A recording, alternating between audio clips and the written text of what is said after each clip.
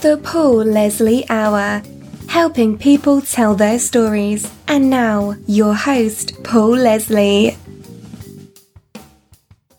Hey, it's me. We're joined by a man who has not lived no humdrum life. Winston Groom. He's the author of more than 20 books, everything from novels to history. His book, Forrest Gump, brought into the public consciousness one of America's most beloved characters. It was made into a major motion picture. Winston Groom's most recent novel, El Paso, was published in 2016, and his nonfiction work, The Allies, Roosevelt, Churchill, and Stalin, and the Unlikely Alliance That Won World War II, was published in 2018. Winston Groom, thank you very much for joining us. Well, thank you for being here. It's a great honor to be in your home. Thank you. I'm hoping you can tell us a little bit about this area that we're in, the Gulf Coast region of Alabama. Well, there's not much of it. I think there may be 50 miles. And the Gulf Coast itself, I lament it because I knew when I was growing up that there were three different places people went. They went to Dog River, they went over here to Point Clear, or they went down to the Gulf. There were Gulf people, river people, and bay people.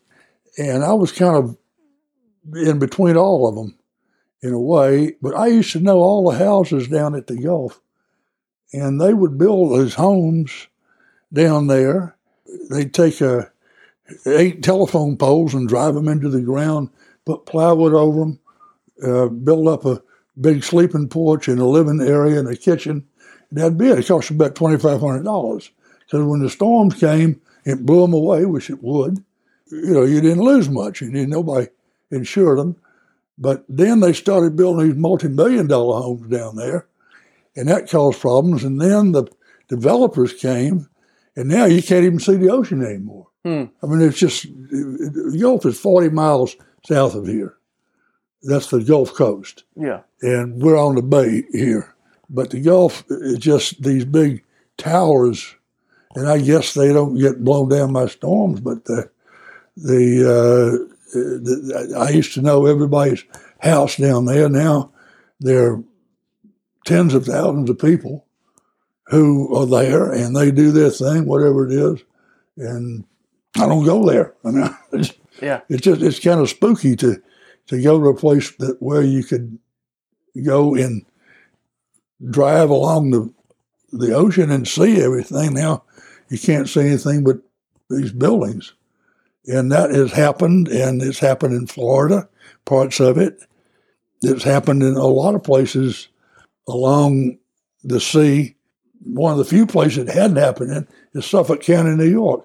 They outlawed that. You can't have that. That's what they call the Hamptons. Yeah. And I used to live there, and that was one good thing about it. They said you can't build these big skyscrapers along the water. So they built everywhere else. They were in that too. You just mentioned that you lived in the Hamptons.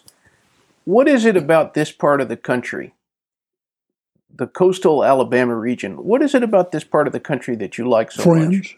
Friends? Yeah. I mean, I can live anywhere in the world I want to live. And I looked around all over the world, from New Zealand to South Africa to China to everywhere. And I said, I want to be with my friends. I grew up here, and it's hot in the summers, but it's very pleasant in the wintertime, in the springtime, and in the autumn. But we do get cold days, but I like that too. I like to have the seasons. But it's just your old friends that I think are important. And I had a lot of friends in the Hamptons, but unfortunately, all died. And so I'm thinking I should have made friends with younger people. But they were my neighbors were and friends with among the best writers, Kurt Vonnegut and Truman Capote and Irwin Shaw and James Jones and Joe Heller.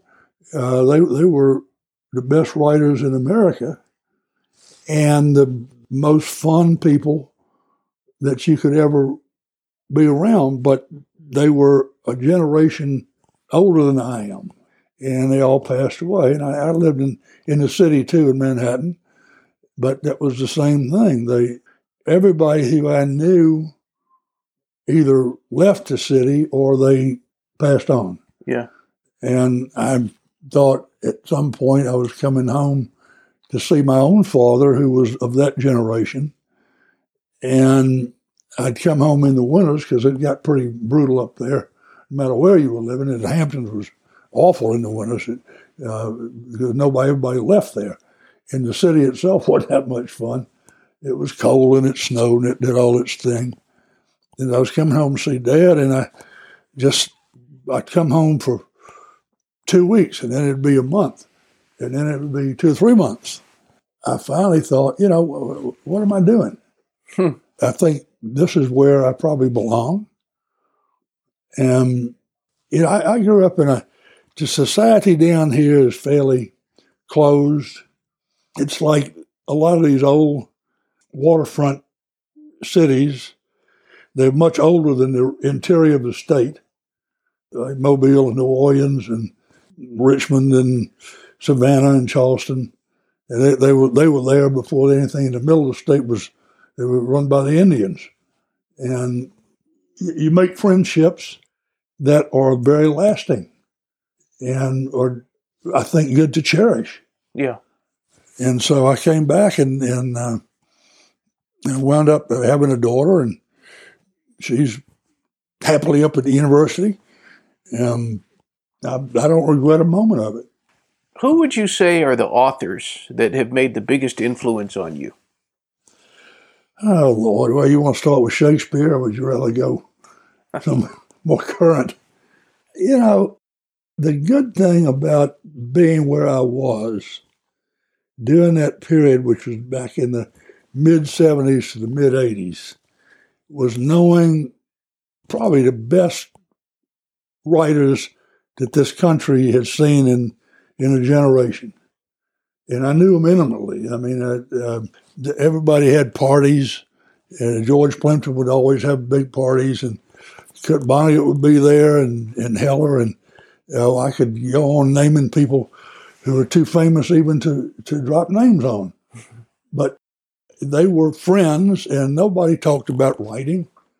Nobody said, "Oh, let me tell you what you ought to do." That wasn't where it worked.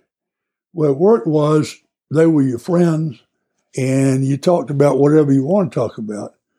I could go on some funny stories about it, but I'm not sure your radio audience would appreciate them.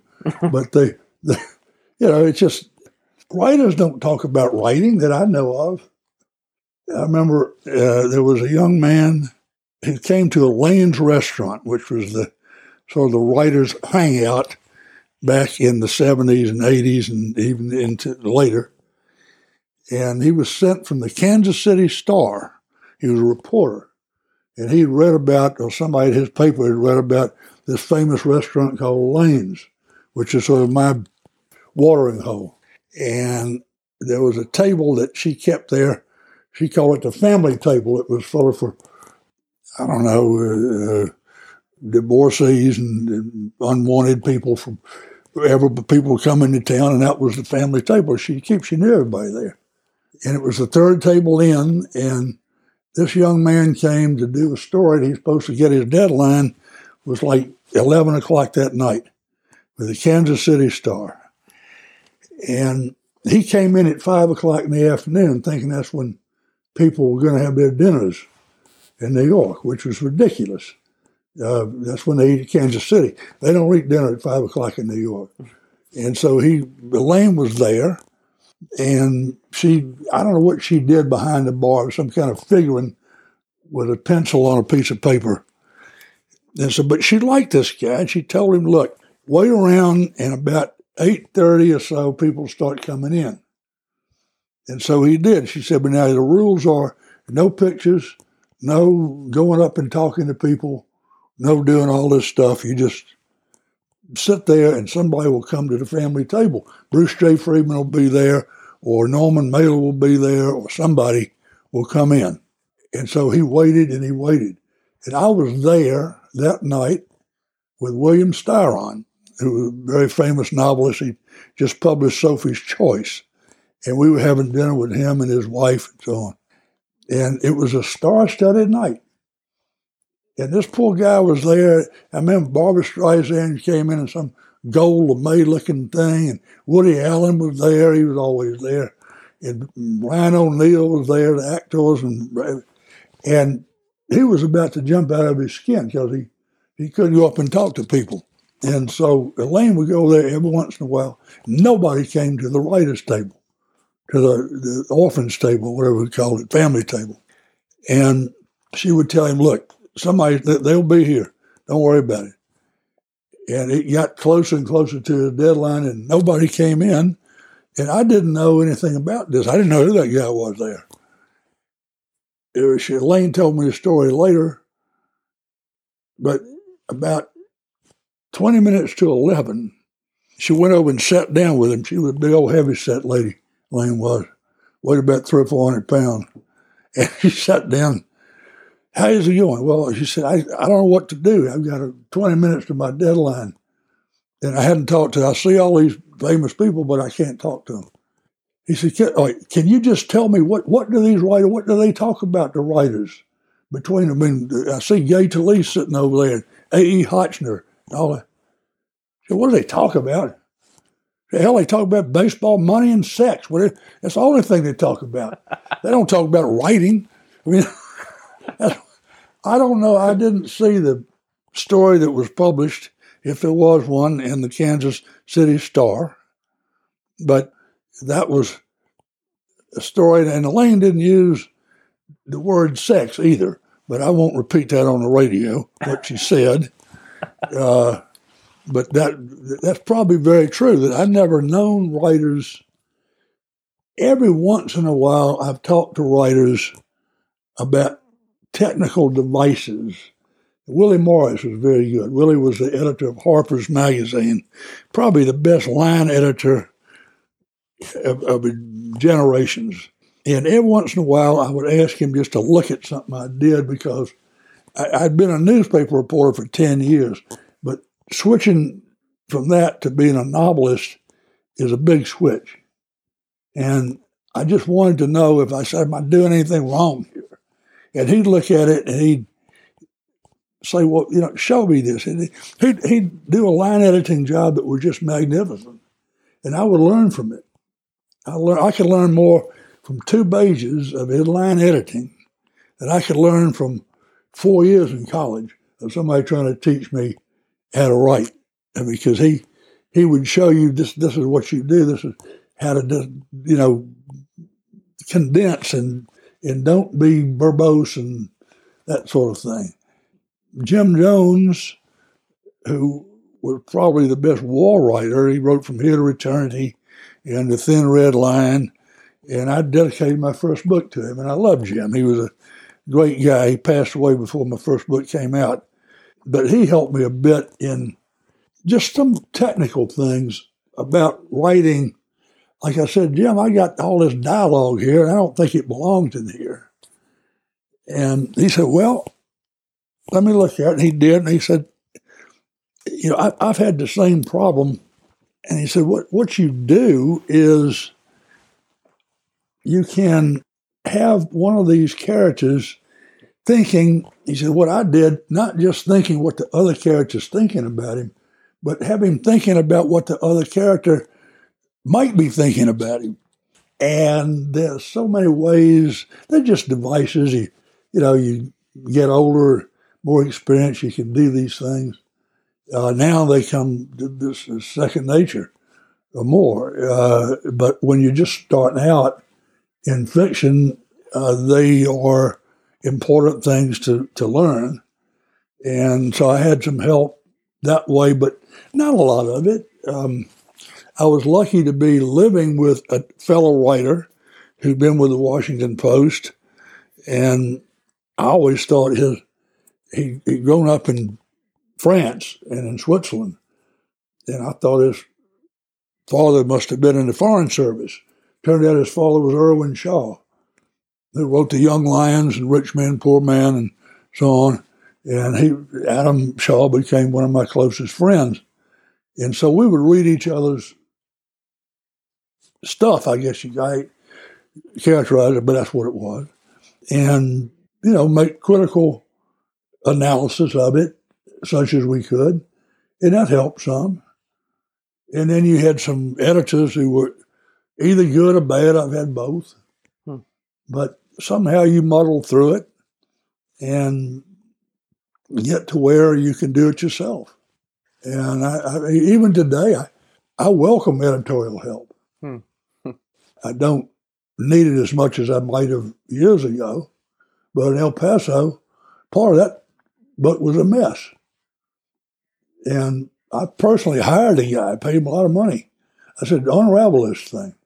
Because I'm getting to where I can't, I've been working on it for so long, I can't see the forest from the trees. And he was able to do it. And he had been an editor at Random House previously, at Canop, where I had published, and I saw he was a young guy. And he just, every once in a while, you'll have a young editor who has the insight to look at something and say, okay, this is the way this ought to be. And that doesn't happen very often, but it sometimes does. And this happened with this fella. And he then went on to get his doctoral degree at Princeton and is probably forever lost in the academia. But he was a good editor while he was there. One of the authors that you mentioned was Kurt Vonnegut. Yep. I'm hoping you can tell us a little bit about him. Oh, Kurt's a good guy. He's a lot of fun. I remember one time he had a pool party. Nobody was in the pool, but he had a party there outside by his pool. He had a place there in Bridgehampton with a big swimming pool, and it had a hedge right behind it, a 20-foot privet hedge. And behind the hedge, there was an open field. And these people would get these model airplanes, and they'd fly the airplane on, they would crank them up, and it'd make more racket than the lawnmower. And they would fly these damn things, radio control things. And it just infuriated Vonnegut. And I was sitting there with him and Plimpton and I forget who all.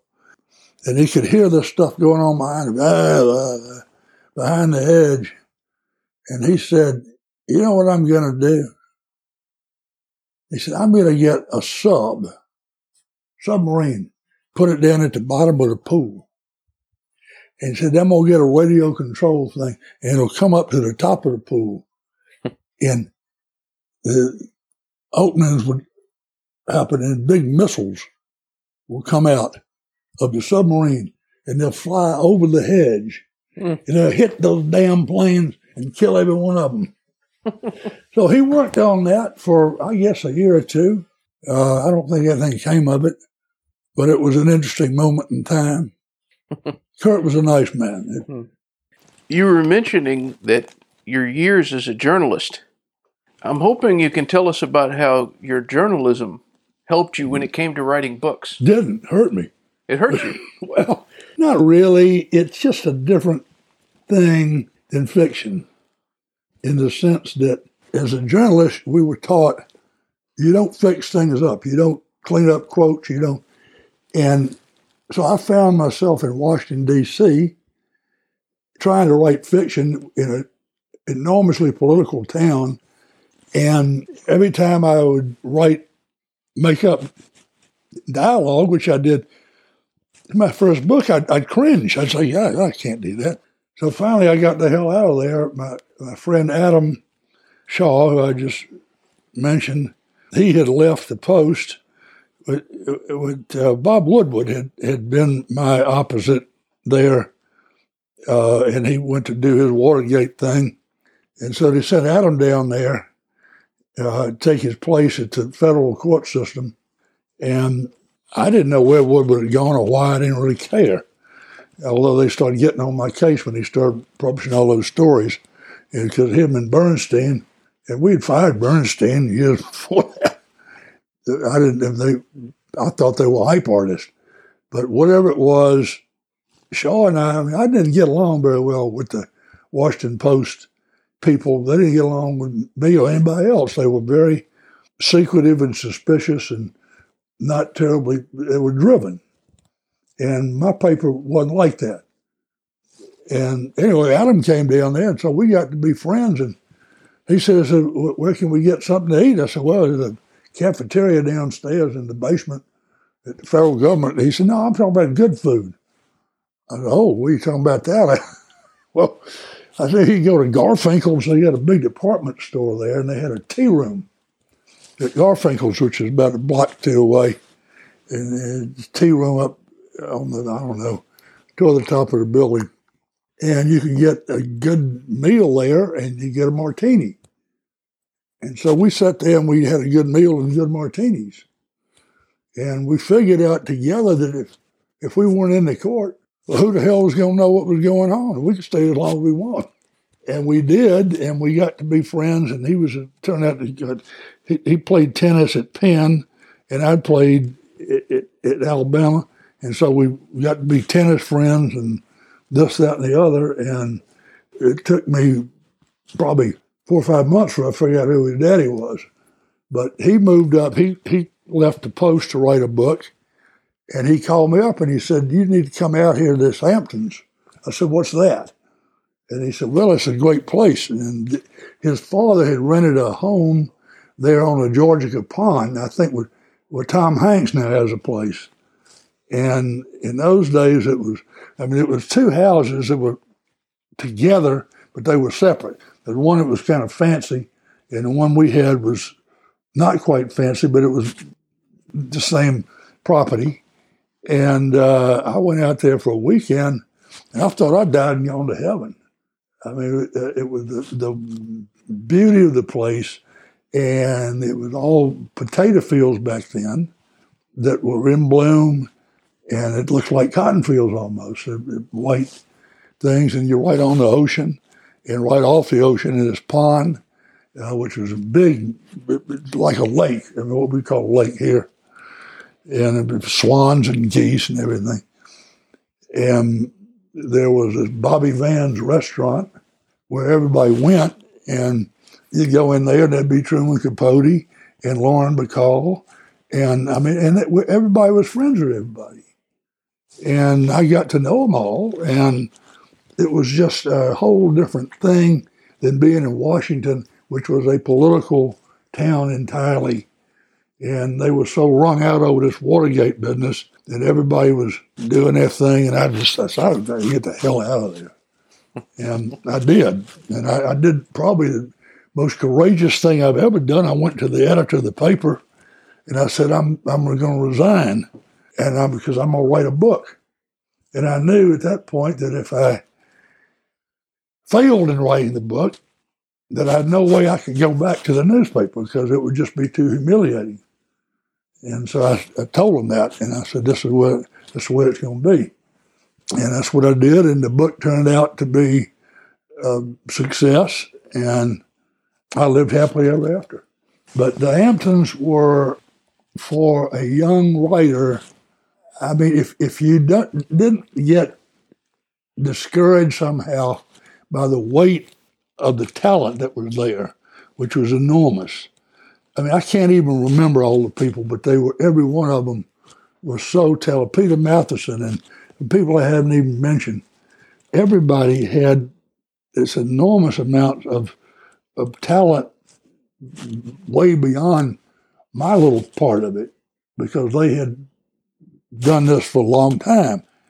And if you don't get intimidated by that, which I didn't, I figured, okay, I'm going up, I'm playing in the pros now. And now we got to play like the pros.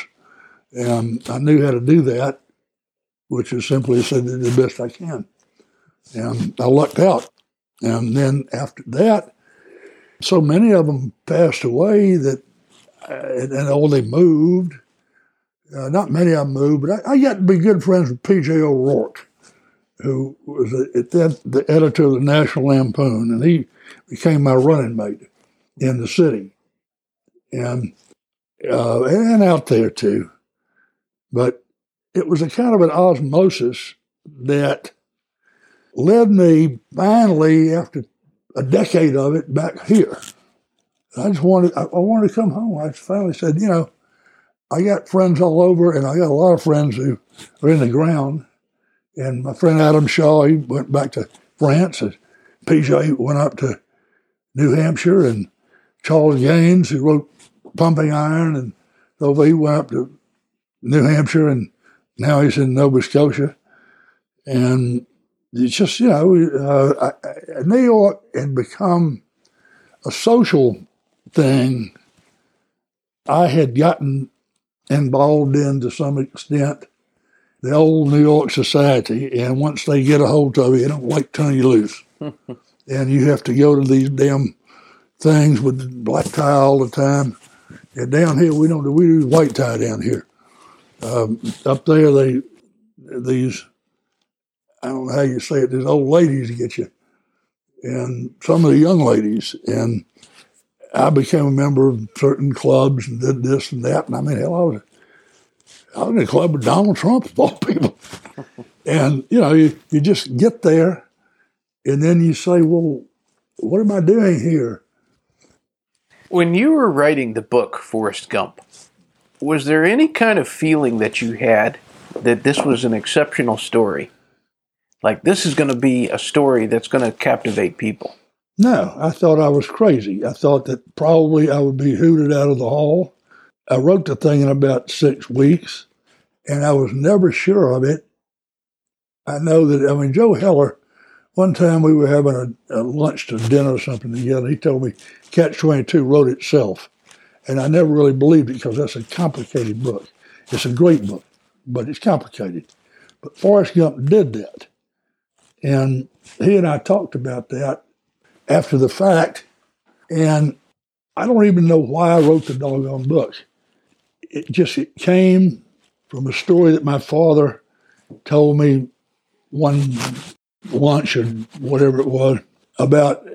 He was born in 1908, and he grew up in Mobile, downtown.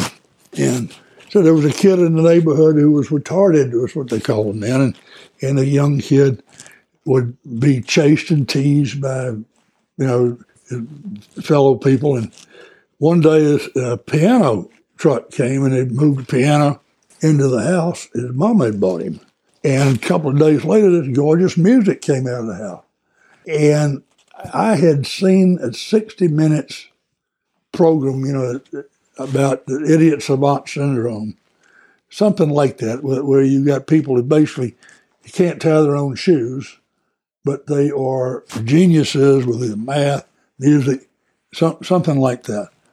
And I thought after that lunch with my father, I thought, I'm going to go back and I'm going to make some notes on this, and maybe I can use it for a scene somewhere in a book. And by late that night, I had written the first chapter of Forrest Gump. And I never had any notes. I didn't have any, what I call a net. I had no research, nothing. I just said, well, what's he going to do today? And every morning it was like that. And that worked to the extent I got through with it. I didn't tell anybody I was working. I didn't tell my agent I was working. And when I got through with it, I thought, well, this may be a total waste of my time.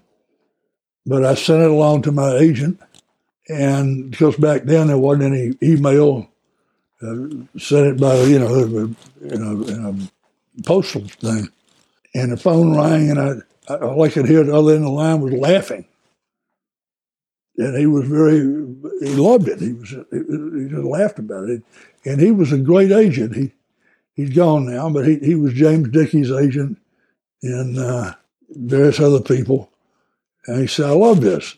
And I said, well, I'm glad, because it scared me to death. I thought I'd been wasting my time. He said, no. And he sent it out, and it was bought within a few days. By Doubleday, actually one of his former secretaries was working with Jackie Kennedy over there at Doubleday. Nelson Doubleday used to like to hire wives of famous departed people to work for him to scout out things. And Jackie was one of them. And Gloria Jones is another one, James Jones' widow. There were some more. But anyway, Jackie gave it to Shay and said, well, what do you think? And she said, I think it's weird, but it's good. So We sold it in hell, but within another week or two, it had been sold to the movies.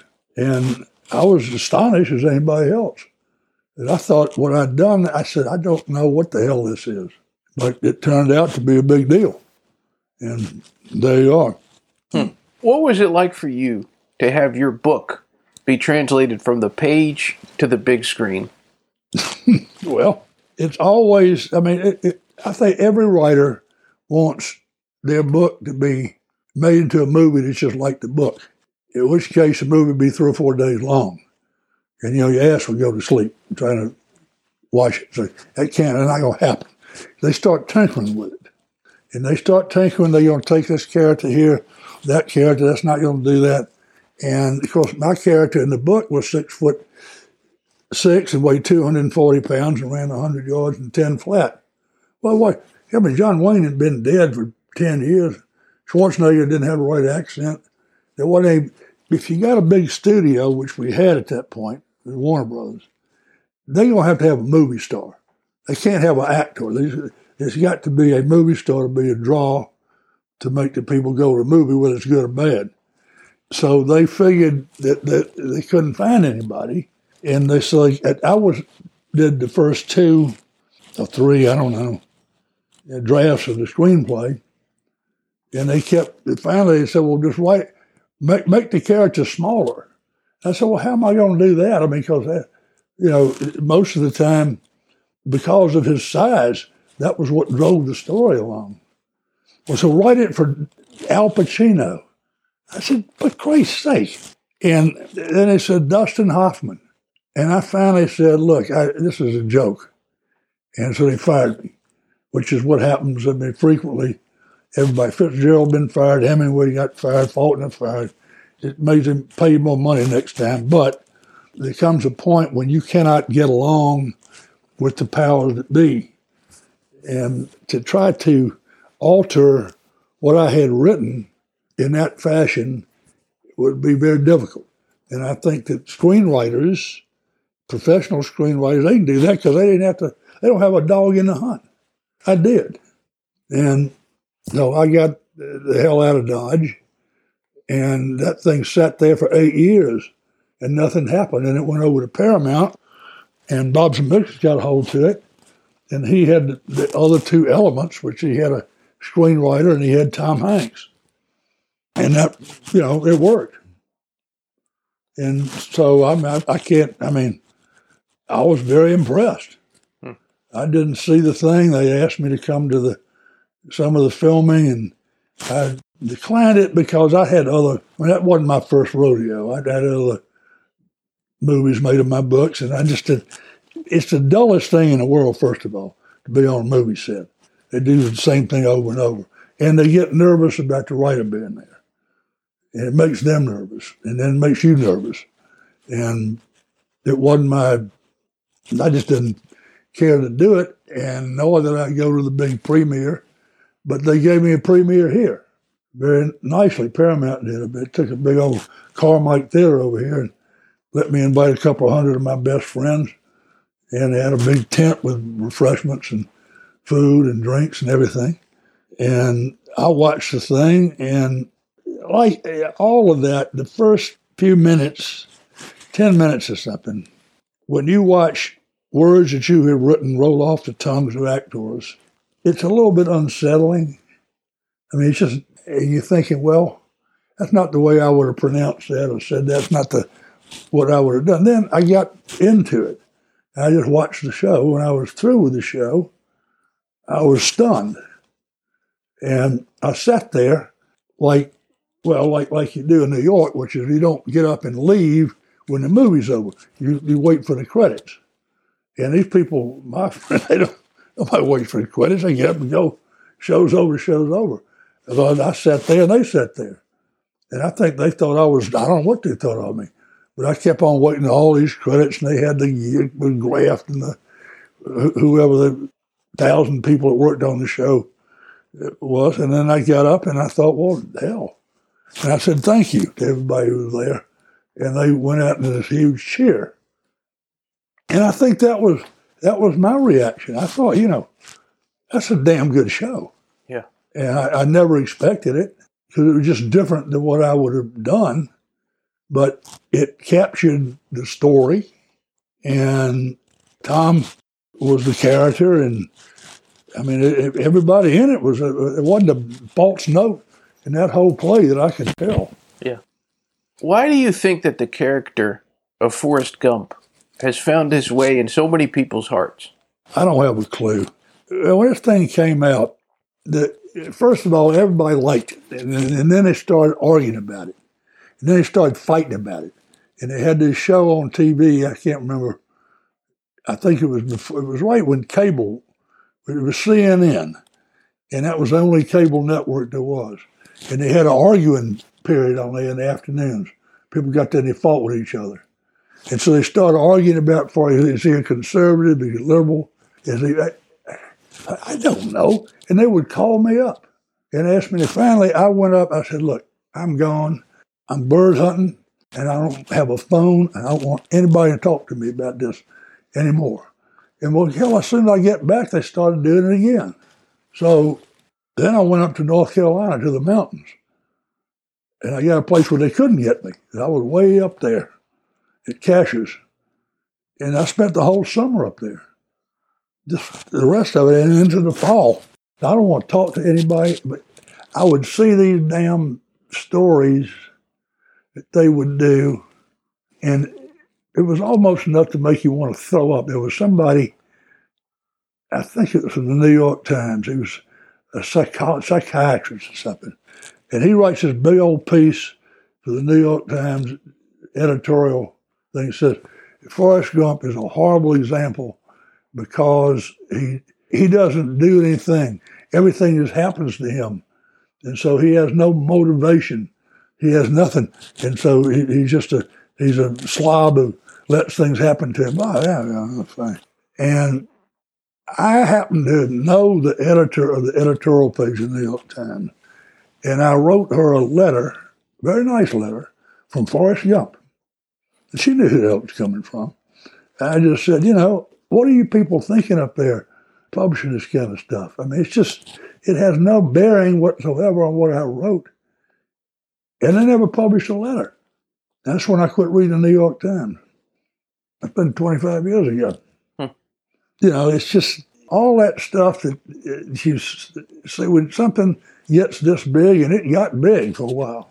And it just got to the point where my feeling was that I just wrote a simple character.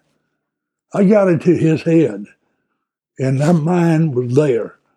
And everybody's starting to analyze it like it was some big old deal, and it wasn't. It was just a simple character, a simple guy who did his thing, and he lived a pretty simple life. But that's what happens in society, where you've got people who have to insist on some strange principled reasons where there aren't any. It was a simple story. What a big deal. And suddenly, I'm faced with all that. So anyway, what I do is what I do. I try to make my characters as real as possible, as likable as possible. If they're unlikable, I make them that too. But I don't have second or third or fourth intimations behind it. And some writers may have. That's their problem, not mine. What was something from the movie that wasn't in the book that you think that you really wish they had included?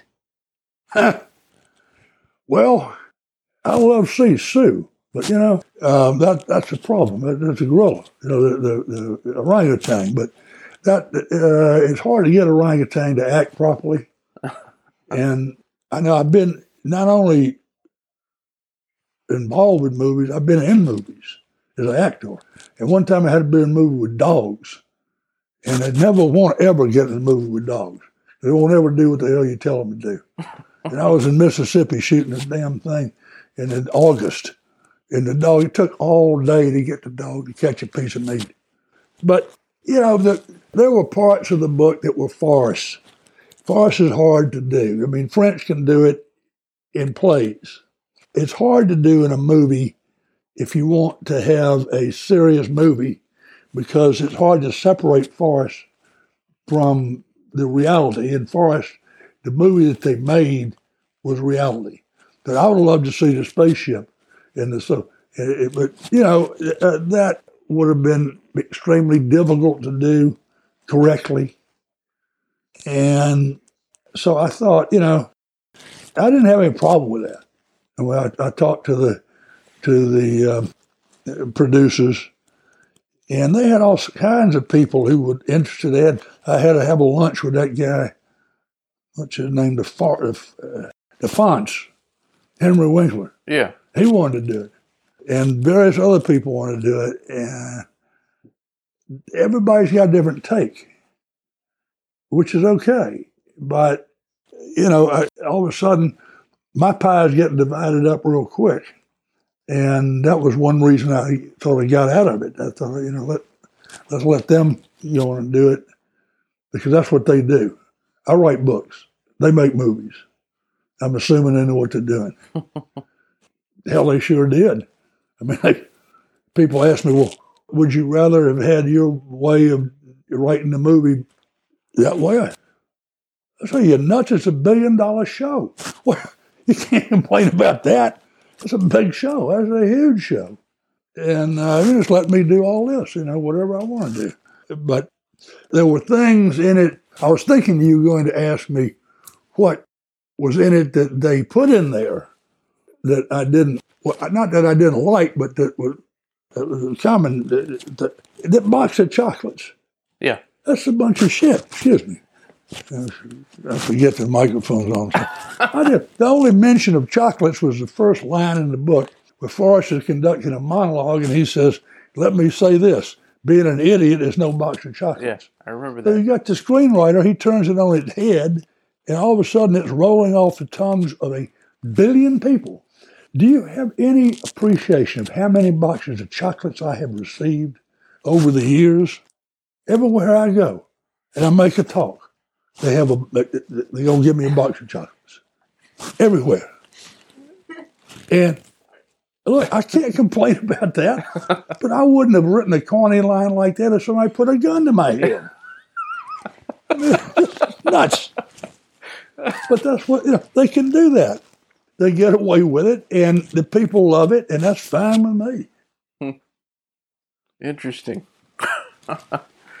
Well, what did you like the most about the film adaptation? I liked it because it was wildly popular, and I made a lot of money off of it. I mean, various ways they had to do a stretch to get everybody included because they didn't. The deal was the usual Hollywood deal, where they screw the writers and everybody else. Well, they did in fact change that, and I appreciate that, but. No, I mean, it could have been just an average movie, and it wasn't. I mean, there is not a week that goes by that I don't get from all parts of the world. I have a website, and I get people wanting autographs or commentary or something about that movie. That movie is 25 years now. Yeah. I mean, I can't believe it, but it is. And they got a 25th anniversary coming up, and I got an interview in Garden and Gun magazine, of all things, which I happen to be an editor, but I didn't ask for that. But it is ingrained itself in the American culture as big almost as any movie since Gone with the Wind that I know of. It has annoyed people. That's good. It has gotten people very emotional. I know that people who are intellectually challenged have written, or their friends or parents or somebody have written and say how much they appreciate the thing. And so, I mean, look, you can't beat this kind of success. Can't beat it. Yeah. It's a big show. It's a big deal. I guess I don't like to say I've just been another run-of-the-mill writer. I've written a lot of things, and I do well with them. I mean, after that, I thought, every writer wants to keep on writing novels. But if you're lucky, you got one book that's going to be really a success. Maybe you'll have two. And if you want to start looking over in England, places like Dickens, you got more. But you don't have much more than 2 or 3 books that are going to be a big deal. And this was my big deal. And so I thought, well, I see people, the writers, and they're novelists, and they don't know what else to do. They keep on writing novels. And it's not that they're not good writers. They don't have good ideas. You lose the ideas. It took me 20 years to write El Paso. It was a novel. Yeah. So I started writing history. Because I thought, you look at Fitzgerald and Thomas Wolfe, they drank themselves to death. Hemingway blew his brains out. Now, that wasn't a path I particularly wanted to go down. So I thought, well, I like history. So I went to my editor at that point, at Atlantic Monthly, and I said, I want to do a Civil War history. He said, are you nuts? You just come out with this gumpy. Yeah. I said, no, I want to do this. He said, what do you want to do? I said, well, I want to do about the Battle of Nashville. Because I knew he was from Nashville. So he said, oh, really? You want to write? Yeah, yeah. So we did it, and it was very successful. I mean, for that kind of thing, it was successful. And I had recently acquainted myself with Shelby Foote, who was an extremely nice guy. And so I started writing Civil War books. And then I started writing other books that were military history because I have a background in the military. Not that I'm a professional soldier, but I was, an officer in Vietnam and all that. I look at them, all interesting, and I enjoy doing every one of them. I'm writing a book now called The Founders about Thomas Jefferson and John Adams and Alexander Hamilton, and I'm learning things. Interesting. And I have gotten a little following somehow that allows me to do it and actually do it successfully financially. And my publisher's happy, I'm happy. You can't go wrong there. And if I get an idea for another novel, I'll do one. But it's got to be a good idea. It's got to be something that I'm just not writing because I have to write a novel. Because I think that a lot of writers, that's where they sink. Toward the end, you look at the histories, literary histories, and they kind of vanish. They've written books that people will read them, but they're just not that good. And you have to have, the idea has to be good. Like you can't beat Fitzgerald when, he came up with basically one good book. And that was probably the best book that's ever been written in American literature, I think. But he couldn't ever repeat it. And so there he went. He should have been a Romanian. So what inspired you to want to write this book about the Founding Fathers? I think when I do these histories, I think that they're successful because I'm learning while I'm doing them as opposed to having taught them for 40 years. I mean, I'm getting to where I'm too educated now because I've read a lot and all that. It's something that I got fascinated with. And one of the things I'm fascinated with is the hatred. I can't believe it. I mean, the press back then is worse than it is now. It's horrible. And there were no rules. There were no, now they leave libel. Not very little libel, but back then it was basically duels. I mean, you could say just so much and they'd shoot you.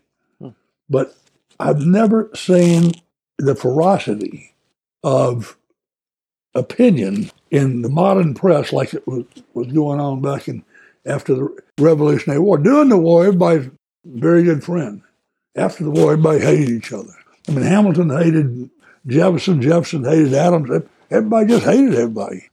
And I finally figured out that it was because none of them knew really what the hell they had done. I mean, they knew that they had created a new system because everything was a monarchy and nobody knew what a democracy. I mean, you can look back to Greece, ancient Greece. That didn't work.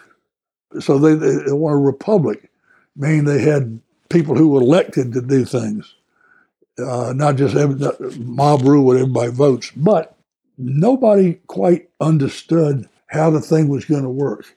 And so they were petrified that they were going to screw it up. And they began to hate each other. And then the two sides, which are now Republican and Democrat, began to diverge. And they've been with us ever since. Washington hated every minute of it. He said, this is going to ruin the country. Well, jury's still out on that, but, that's what you've got. I always like to end the interview. I like to give the guest the stage. What would you say to anybody who's tuned in? Completely open-ended. What would I say to them? Yeah, anything at all. Shit on them, it's late. I don't know. I'm glad you tuned in. I appreciate anybody who wants to pay, to stand and listen to my BS. That's fine with me. and if I've got something to say that will help them in any way whatsoever, that's great. Or just entertain them. That's great too. But I don't stand on a pedestal. I don't have a particular point of view that I want anybody to have.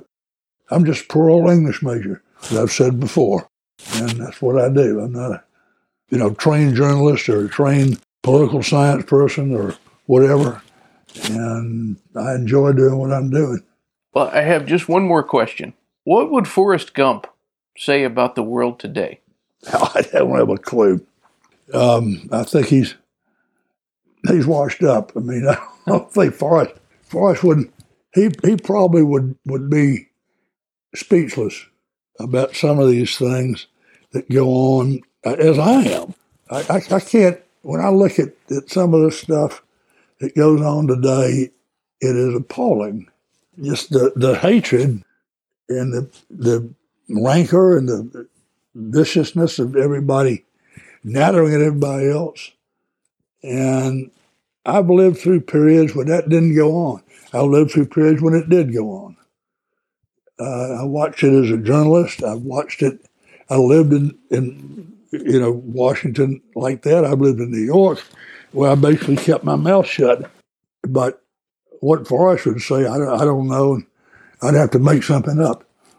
I don't think that would be a good idea. I mean, I think let it rest there. Well, Mr. Groom, thank you very much. Mr. Groom is my father. Winston. Thank you. Pop, pop, doodly zing, bang, doodly knock, cock, cheep, da boo, bippity, bata, got a gee, da, po, pop, better like a teen. Oh, get a getting bad, she like a potato, call a mocha, teen, luck, goodbye.